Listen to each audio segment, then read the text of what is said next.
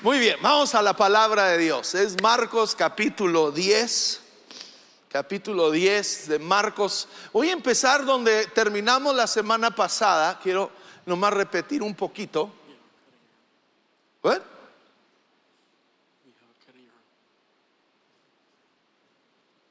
Oh. Bueno. Sabrán, pensé que me estaba hablando en lenguas, no sabía que. Marcos 10:33 dice: escuchen, les dijo, subamos a Jerusalén, donde el Hijo del Hombre será traicionado y entregado a los principales sacerdotes y a los maestros de la ley religiosa. Lo condenaron a muerte y lo entregaron a los romanos.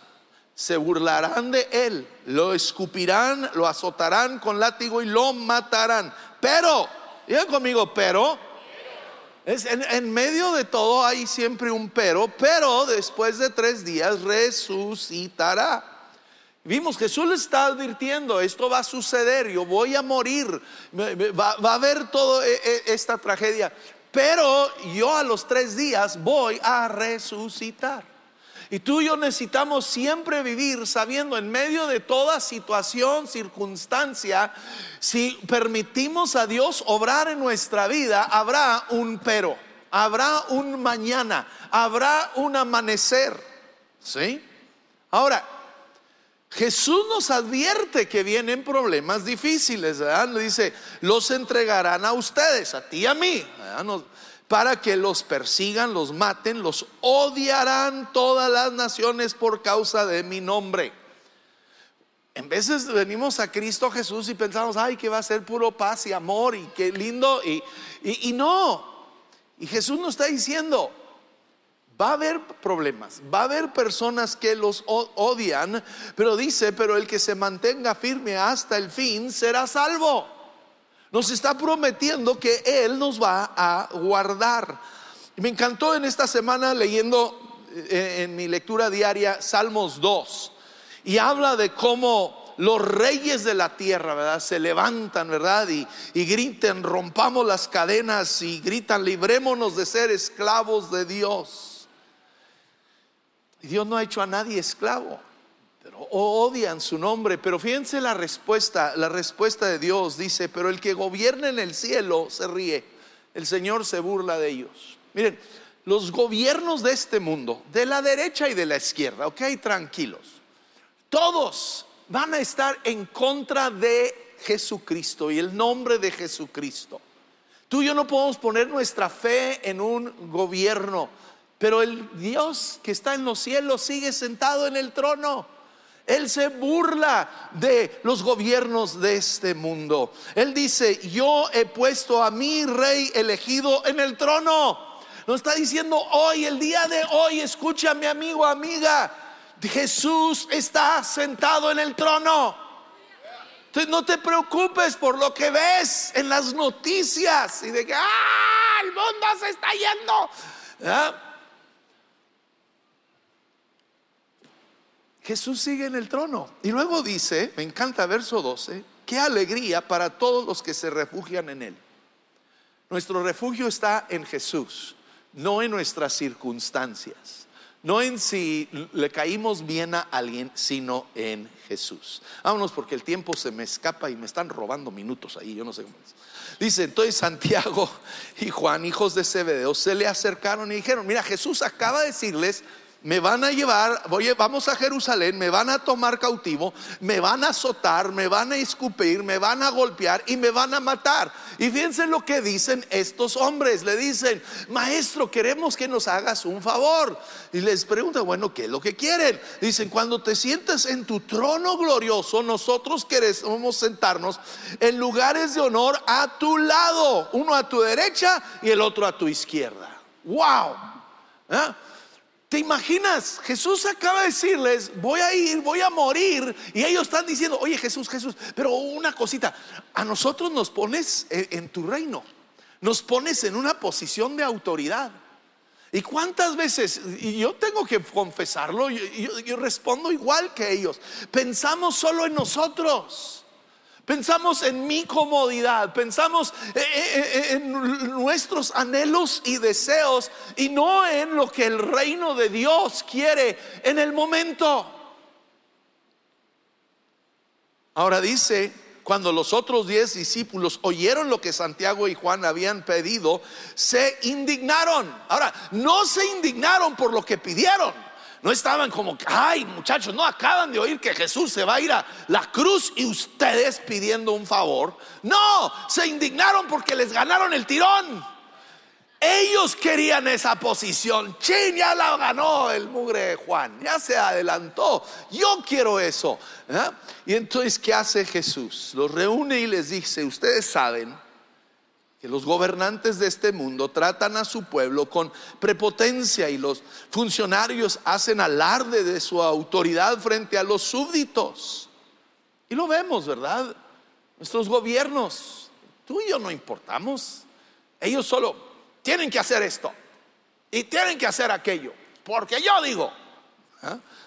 Lo dice, pero entre ustedes será diferente.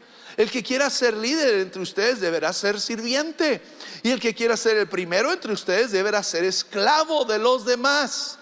Pues ni aun el Hijo del Hombre vino para que le sirvan, sino para servir a otros, para dar su vida en rescate por muchos. Les está diciendo, hombres, abran los ojos. Ustedes están pidiendo que quieren sentarse a la derecha y la izquierda de Dios en su reino, pero vean lo que yo he hecho. Jesús, ¿qué hizo? Vino a este mundo y nació en un pesebre. No nació, ¿verdad?, en un palacio. No nació en uno de los mejores hospitales. No, nació en un pesebre con animales apestando a... Bueno, ustedes imagínenselo. Y creció como un hijo de carpintero. Y aprendió el oficio de carpintero. Y luego, ¿qué vemos? ¿Qué hace? Toca a los leprosos para sanarlos, los que nadie quería tocar. Se sienta a comer con los cobradores de impuestos, los que la gente consideraban traidores, los que la gente odiaba. Y toma a los niños en sus brazos y lo vemos entre la gente, entre los pobres y los humildes. Jesús les está diciendo, hey, yo vine a servirles. Yo no soy como los reyes de este mundo. No estoy sentado en un palacio diciendo, a ver, vengan, sírvanme, tráiganme. No, dice, yo vine para servir, para dar mi vida. Y dice, si ustedes quieren ser grandes en el reino de Dios, escúchame, no es nomás para esos 12, es para ti, para mí el día de hoy. Si yo quiero ser grande en el reino de los cielos, no es buscar a ver cómo logro más likes en mis redes sociales, es ver cómo encuentro a alguien que a nadie quiere y cómo lo bendigo. Tranquilo, no aplaudan, tranquilo, porque ahí voy. No es ir con el jefe en el trabajo y ver cómo lo barbeas y le traes su cafecito y no, para quedar bien. No, es que vayas a tu trabajo el día de mañana y busques al que está en el estacionamiento, el que está trapeando los baños, el que nadie saluda, y a ese llévale un buen Starbucks. Bueno, perdón, estoy echando comercial aquí. Llévale un buen café de Oxxo. Benji, ¿me oíste? De Oxxo. A Benji le da alergia cuando toma café del Oxxo, no sé por qué. Es nuestro pastor de campus allá en Ciudad Juárez, y medio fresón. Medio dije, nada más medio dije Benji.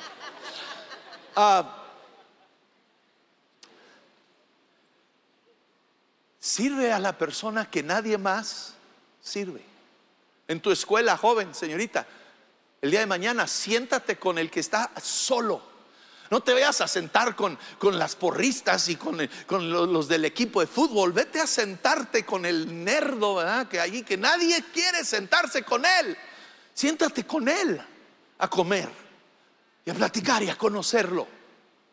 Eso es lo que está diciendo. Si quieres ser grande en el reino de los cielos, tenemos que aprender a servir a los demás. Después dice, llegaron a Jericó, y mientras Jesús y sus discípulos salían de la ciudad, una gran multitud los seguía, y un mendigo ciego llamado Bartimeo, hijo de Timeo, estaba sentado junto al camino. Fíjense aquí, interesante esto, porque acabamos la semana pasada, el mismo capítulo, leer la historia del joven rico. El joven rico religioso, ¿verdad?, que había cumplido todos los mandamientos desde que era niño joven, ¿verdad? Y rico, ¿se acuerdan cómo se llamaba? Yo tampoco, porque la Biblia no nos da el nombre de él. Pero este pobre mendigo nos dice que se llama Bartimeo y su padre se llama Timeo. Dios te quiere hablar a ti, a mí, por este detalle. Escúchame, Dios te conoce aun cuando nadie más te conoce. ¿Ves? Nosotros hubiéramos puesto el nombre del joven rico. Este mendigo, ¿quién es? ¿Cuántos de ustedes han pasado por un mendigo y hasta le han dado tal vez una moneda o algo y se han parado a preguntarle: ¿y cómo te llamas? ¿Cómo se llama tu papá? ¿Ves? Jesús, escúchame, te conoce a ti, a mí, aun cuando nadie más nos conoce. Cuando en nuestro Instagram no hay ni un seguidor, ni aún tu esposa te sigue, ¿verdad? Ni aún tus hijos, nadie te sigue. Y tú, ¿verdad? Cuando cero, escúchame, Jesús te conoce. Jesús es tu seguidor. Él te sigue y Él te conoce. Dice aún cuántos cabellos tienes en tu cabeza. Te conoce por dentro y por fuera. Conoce tus temores, conoce tus sueños y tus anhelos. Dios te conoce y te conoce por nombre. ¿Ves? Jesús no te va a decir: hey, tú, ven. No.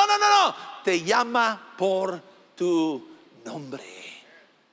Y conoce aquí a este hombre llamado Bartimeo, un hombre pobre, humilde, sentado al lado del camino, ciego, mendigando.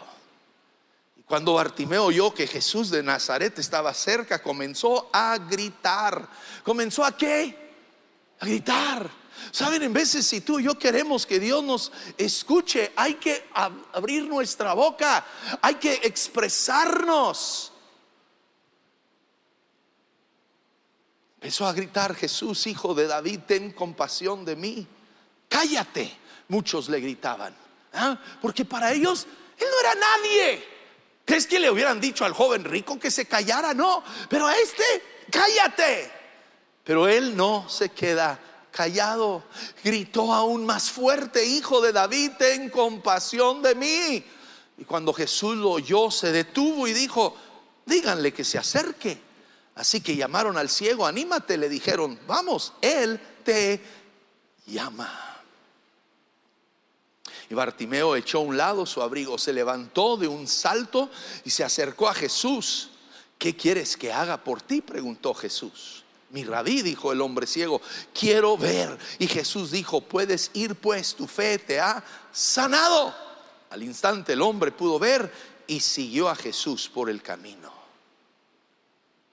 Veo varias cosas aquí en este pasaje. Uno, está ciego Bartimeo, pero él oye de Jesús.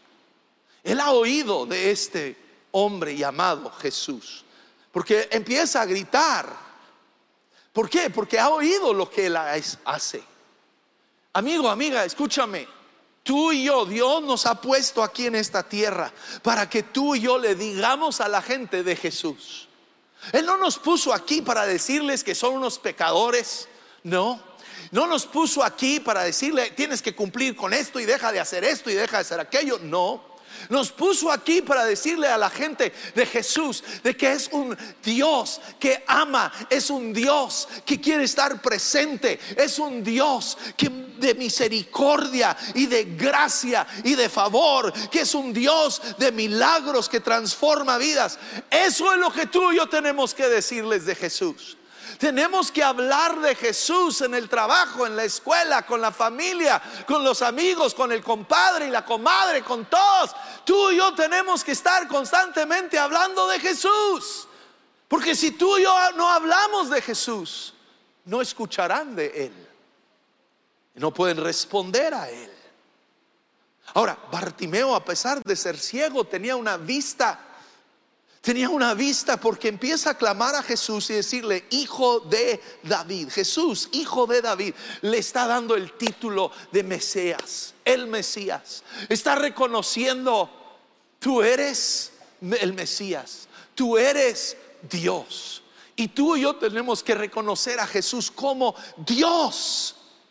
No es un buen maestro, no es un profeta, no es una buena persona. Jesús es el Salvador del mundo. Él es el Salvador y tú y yo tenemos que proclamarlo. Ahora, igual como a Bartimeo, cuando empezamos a hablar de Jesús, escúchame, nos van a querer callar. Oh, está bien mientras hablamos de Dios. Si hablo de Dios, porque ves, los musulmanes tienen Dios y los budistas tienen Dios, y iba a decir que los ateos tienen Dios, pero ellos no. Y todos tienen Dios. Entonces, mientras hablas de Dios, pero el momento que tú y yo hablamos de Jesucristo, el Hijo de Dios, nos van a querer callar. Pero cuando trataron de callar a Bartimeo, ¿se cayó? No, gritó más fuerte. Cuando este mundo trata de callarnos de hablar de Jesús, tú y yo con más fervor debemos de proclamar su nombre y sus maravillas. Ahora, cuando llega Bartimeo con Jesús, y esto no es la primera vez, Jesús lo ha hecho con varios, y te rasca la cabeza en veces. Dices: Jesús, pues ¿qué te pasa? Aquí el hombre está ciego. Y Jesús le dice: ¿qué quieres? Pero es una buena pregunta, y Jesús te la hace hoy a ti. ¿Qué quieres? ¿Qué quieres? Porque ves, él siendo un mendigo pudiera haber dicho: pues deme una buena limosna. Nos dice que cuando Jesús lo llama, avienta su saco, el saco que tal vez ponía enfrente de él para que la gente dejaran sus limosnas, sus moneditas. Lo avienta. Él está esperando un cambio en su vida. Él se despoja de eso viejo. Tú y yo, ¿qué queremos? ¿Quieres solo una limosna de Dios? ¿O quieres una transformación en tu vida? ¿Qué es lo que queremos? A lo mejor él hubiera dicho: quiero un saco nuevo, ese ya estaba viejo y apestaba. No, dice: quiero ver. Quiero ver. Que tú y yo anhelemos ver a Jesús, ver su gloria. Que tú y yo anhelemos: Dios, te quiero ver a ti. Era una oración que hacía el rey David. Es una oración que hace Moisés. Dios, quiero ver tu gloria. Que tengamos un anhelo por ver a Dios. Ahora me encanta lo que sigue, porque dice: Jesús en ese instante le dijo: tu fe te ha sanado, vete, estás sano. Y pum, puede ver. Pero él no se va. Nos dice que y siguió a Jesús. Y siguió a Jesús. Amigo, amiga, yo veo tantas personas que vienen buscando a Jesús solo porque quieren un milagro, solo porque quieren que Dios obre en un instante. He visto personas que vienen queriendo una sanidad y Dios los sana y le dicen: gracias Dios, bye bye. Quieren un milagro en su economía y Dios hace el milagro en su economía y le dicen: gracias Dios, bye bye. Bye bye. Y se olvidan de aquel que no solo puede sanar su economía, puede sanar su matrimonio, pero puede traer una nueva vida a ellos. Pero Bartimeo no, Bartimeo lo sigue a Jesús. Ahora dice: mientras Jesús y los discípulos se acercaban a Jerusalén, llegaron a la ciudad de Betfagé y Betania, en el monte de los Olivos. Y Jesús mandó a dos de ellos que se adelantaran: vayan a la aldea que está allí, les dijo. En cuanto entren, verán un burrito atado que nadie ha montado jamás. Desátenlo y tráiganlo aquí. Estos discípulos acaban de estarse peleando entre ellos por ver quién iba a ser el mayor, el más grande en el reino de los cielos. Y Jesús, ¿qué tarea les está dando? Ve, tráeme un burrito. Y no era de Villa Ahumada, ¿ok? Era un burrito de esos de 4 patas. Ajá. Ve, tráeme un burrito. Y lo hacen. La grandeza en el reino de los cielos es hacer lo que Dios te pide. Si Dios lo único que te pide es: ve, tráeme un burrito, tú ve, tráele ese burrito. Esa es la grandeza. Esa es la grandeza. Hacer lo que Dios pide de nuestra vida. Entonces dice: si alguien les pregunta qué están haciendo, simplemente digan: el Señor lo necesita y Él lo devolverá pronto. Los 2 discípulos salieron, encontraron al burrito en la calle atado frente a la puerta principal. Mientras lo desataban, algunos que estaban ahí les preguntaron: ¿qué están haciendo, verdad? Desatando ese burro, ¿a dónde se lo llevan? ¿Quién se creen, verdad? Y ellos contestaron lo que Jesús les había dicho: el Señor lo necesita. Y se les dio permiso para llevarlo. Cada vez que leo este pasaje me encanta porque Jesús se encontró en el dueño de ese burro y ni nos da el nombre de ese hombre. Lo quiero conocer cuando llegue al cielo, porque ese hombre nos demuestra una verdad tan importante. Cuando le dijeron: el maestro lo necesita, él dijo: ahí está. Y que tú y yo tengamos ese espíritu. Cuando Dios viene y dice: necesito tu casa para una reunión de adolescentes, tú: ¿what? ¿Mi casa? Me la van a ensuciar, van a andar trepándose por todos lados, se meten al refri a comer todo. ¡No! Pero es Jesús el que te lo pide.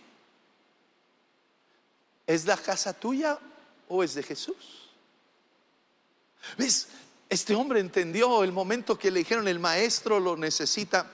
El burro es de él. Todo lo que tú y yo tenemos, ¿saben qué? Le pertenece a Dios. Mi casa le pertenece a Dios, mi coche le pertenece a Dios, mi vida le pertenece a Dios. Si Dios viene y dice: Cris, necesito tu coche para poder ir y recoger unas personas el domingo para traerlo, ahí está, Señor, ahí están las llaves. No, es mío, es mi coche, me lo van a ensuciar. Que tengamos este espíritu de este hombre. Y dice: así que llevaron el burrito a Jesús y pusieron sus prendas encima, y él se sentó allí. Y muchos de la multitud tendían sus prendas sobre el camino delante de él, y otros extendían ramas frondosas que habían cortado en los campos. Jesús estaba en el centro de la procesión y la gente que lo rodeaba gritaba. La gente que hacía, gritaba. No era una procesión silenciosa, no era un velorio, era una celebración. Y Jesús aquí dice, ¿qué gritaban? Gritaban: alaben a Dios, bendiciones al que viene en el nombre del Señor, bendiciones al reino que viene, el reino de nuestro antepasado David. Alaben a Dios en el cielo más alto. Y así llegó Jesús a Jerusalén y entró en el templo. Después de mirar todo detenidamente a su alrededor, salió porque ya era tarde. Después regresó a Betania con los 12 discípulos. Jesús aquí él había entrado a Jerusalén muchas veces. Esta no es la primera vez, pero esta vez es diferente. Esta es la última vez que va a entrar a Jerusalén antes de su muerte. Y esta vez él entra montado en un burro. Ahora, es profético y es simbólico, profético está cumpliendo una profecía de Zacarías 9:9 que dice: alégrate mucho, hija de Sión, da voces de júbilo, hija de Jerusalén. He aquí tu rey vendrá a ti, justo y salvador, humilde y cabalgando sobre un asno, sobre un pollino, hijo de asna. Él está cumpliendo esta promesa que se había dado cientos de años antes. Se está haciendo realidad ese día, y la gente, yo creo que ni entendían, pero están proclamando a Jesús con su adoración. Y es simbólico porque viene en un burro. Un burro nos habla de un rey que viene en paz. Un rey conquistador entraría en un gran caballo, con su ejército. Pero Jesús aquí está entrando como el rey de paz.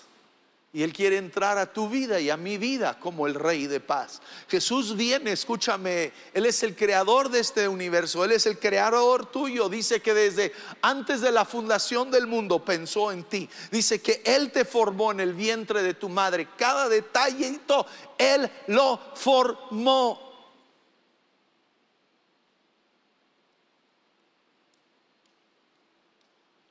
Pero Él no viene tumbando la puerta del corazón de tu vida.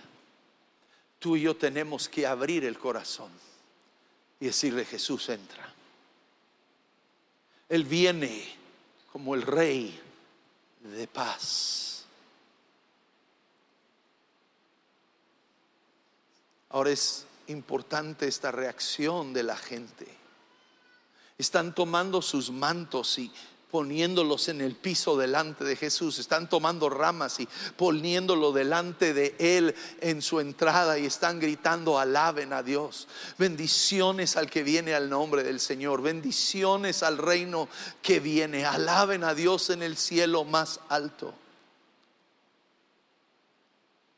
Y están dando una entrada triunfal a Jesús como el rey. Ahora, Lucas nos da otra perspectiva. Los religiosos ahí, Marcos no lo registra, pero Lucas sí lo registra. Dice: entonces algunos de los fariseos de entre la multitud le dijeron: maestro, reprende a tus discípulos que se callen, que dejen hacer este escándalo, que no hagan tanto ruido. Pero Jesús, ¿qué responde? Y dice: os digo que si estos callaren, las piedras clamarían.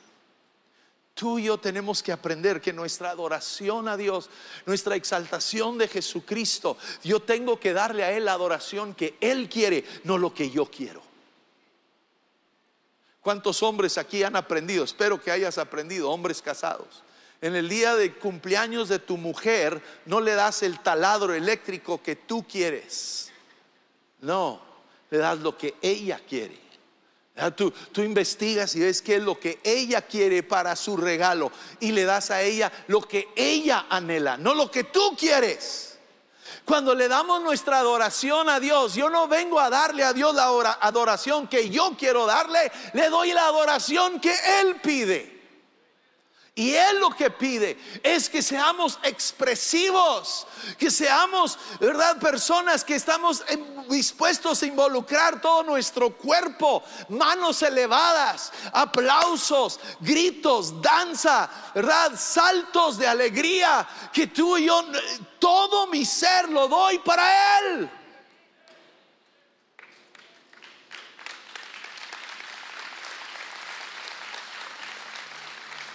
Vemos gente que se vuelve loca por el fútbol, y está bien, yo lo disfruto también. Pero ¿cómo es que podemos volvernos locos por un partido de fútbol y no por el Rey de Reyes? Este mes en gran número de países de Latinoamérica celebra, no solo es México que celebra la independencia este mes, también Guatemala y Chile y otros países, y hey, son celebraciones gritos, no están todos ahí, ay, qué buenos, somos libres, aleluya. No, los has visto, se ponen a gritar y a bailar y a danzar y tiran cohetes y hacen escándalo y medio. ¿Cómo no hacer eso por el Rey que nos ha librado del pecado y de la muerte? ¿Cómo no ser expresivos ante nuestro Dios? Oh, sí, sí, sí, sí, sí. Y cuando adoramos a Dios, su presencia viene.